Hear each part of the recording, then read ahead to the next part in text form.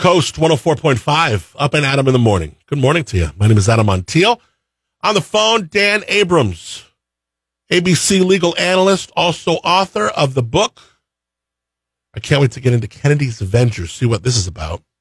So I'll talk about Live PD. Do we have Dan? Hey there.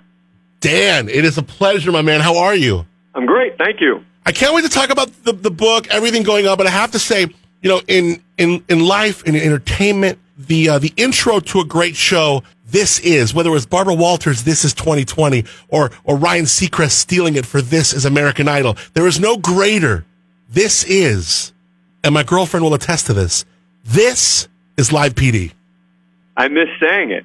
Dude, you know? We miss watching you say it. And I want to talk about the book, but I do, if we have a couple extra minutes, I would love to get into the great work you did with that show. Thank you. No, and I appreciate it, and I'm still hoping it's going to be coming back. Me too. It's been very frustrating for me. Can't even imagine. Let's talk about the book first because it's why you're here, and it's good. I got a digital copy of it. Dan Abrams, you know, is the chief legal correspondent for ABC News, author of the new book Kennedy's Avenger: Assassination, Conspiracy, and the Forgotten Trial of Jack Ruby. This was like the first TV trial, and for someone who doesn't know this story, talk about Jack Ruby and what you discovered and what you get into with Kennedy's Avenger. Well, look, I'll admit, even as the legal guy, I didn't know much about the trial of Jack Ruby. And the more we researched this, my co-author David Fisher and I, the more we found that this was an unbelievable, super interesting case. You know, you think about, okay, so Jack Ruby shoots Oswald on TV, game over. No. This was a spectacle of a trial where at first he was going to pursue a sort of manslaughter defense. Then he pursues a mental illness defense. He's convicted and sentenced to death. And the conviction is then overturned and thrown out. And he's about to get a new trial when he dies in jail. And I think that he could have had, under Texas law at the time, something called murder without malice. No premeditation, acts in a sort of moment of passion, etc. I think he could have gotten out with time served. The punishment at the time for murder without malice was up to 5 years. He'd already served 3+ years by the time he died. So this was, there was this case. There was a celebrity lawyer, celebrity witness. There was a jailbreak. It was really a spectacle with the world watching, and somehow it's become a footnote to history. Okay, so obviously we saw it on TV. We know what happened. But do you maintain with the book that because of these laws and the way things are written, that Jack Ruby perhaps died an innocent man? He did die an innocent man. So his conviction is overturned. Right. So he's now starting from scratch. Right? Yeah. He's innocent. No proven guilty. That's true. And he dies in the meantime. So, yeah, Jack Ruby died an innocent man. When you look at the way TV trials have evolved, 20 plus years ago, OJ, Chauvin recently, things are so different now. But this was like that first TV trial. How would this maybe have unfolded in today's time, do you think? I think it would have been similar. If the defense had pursued the same sort of defense, I think the result would have been similar. Now, this was front page news. Right. At the time, everyone was covering the Jack Ruby trial. Just because all of us have forgotten it these decades later doesn't mean that it wasn't the trial of the decade in the 1960s, which I think it was. And so I think that, you would have seen more social media commentary, et cetera. I think you probably would see a better understanding of mental illness today amongst the public than existed back then, but I think that you would have seen a similar type of trial, and if the defense had pursued the defense it did, a similar outcome.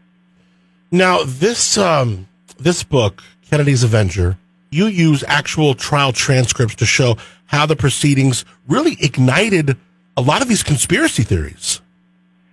Yeah, based on questions that went unanswered. Yeah. And suggestions and hints. And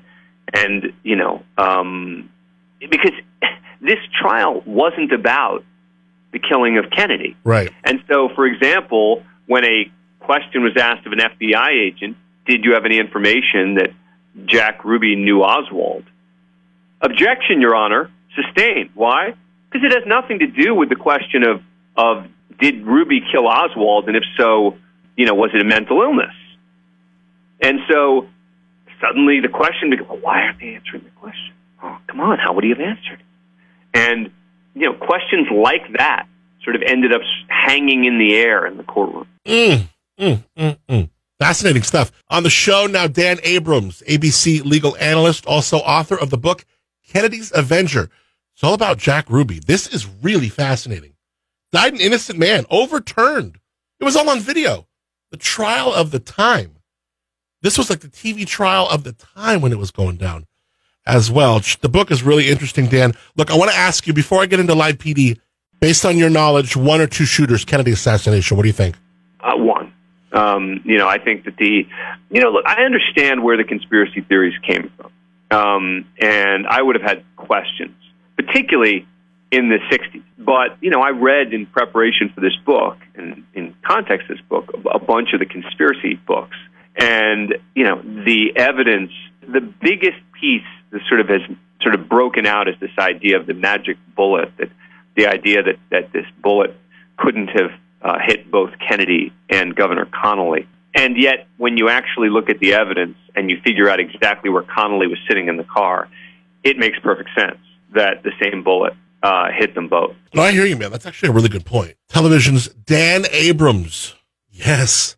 ABC legal analyst, author of the book Kennedy's Avenger, host of Live PD, baby. Now, the public was rightfully angry at the police with regards to the George Floyd incident. We watched that video. We were disgusted by it. But then what you saw was this like polar jump to where we couldn't even have Paw Patrol. I mean, we're talking about a cartoon of a policeman dog, got canceled. Live PD, your show, you'd be in the studio and go to different markets live all over the country to the men and women that serve in law enforcement. This show got canceled, and it was such a bummer, and it was so unneeded, canceling Live PD, canceling Paw Patrol, for crying out loud. Where are we at with bringing back Live PD?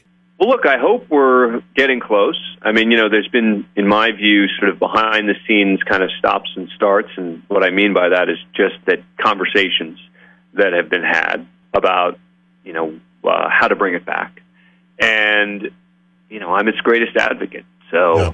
I am pushing everyone. I don't own the show. If I owned the show, this would be a different conversation. Oh, you own the show, baby. I know maybe not technically, but man, you guys own that show. You guys did such a great job. You guys did such a great job with that show.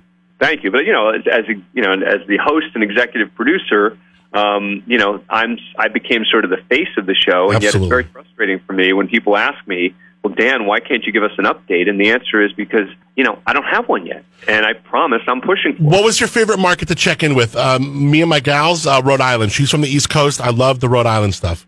Rhode Island was great. Richland County in South Carolina was terrific. So, I'm just hoping it's coming back. I'm glad you said that. Good luck on that. Me too. I hope folks check out the book, Kennedy's Avenger, Assassination, Conspiracy, and the Forgotten Trial of Jack Ruby. We have a chief legal correspondent for ABC News, Dan Abrams. Thank you, sir, for being up and Adam in the morning. Thanks. Appreciate it. Wake up with Up and Adam in the morning. I'm having a great time listening to you in the morning. Adam, whoa, are you a great interviewer? Mr. Up and Adam in the morning. I'm Up and Adam in the morning.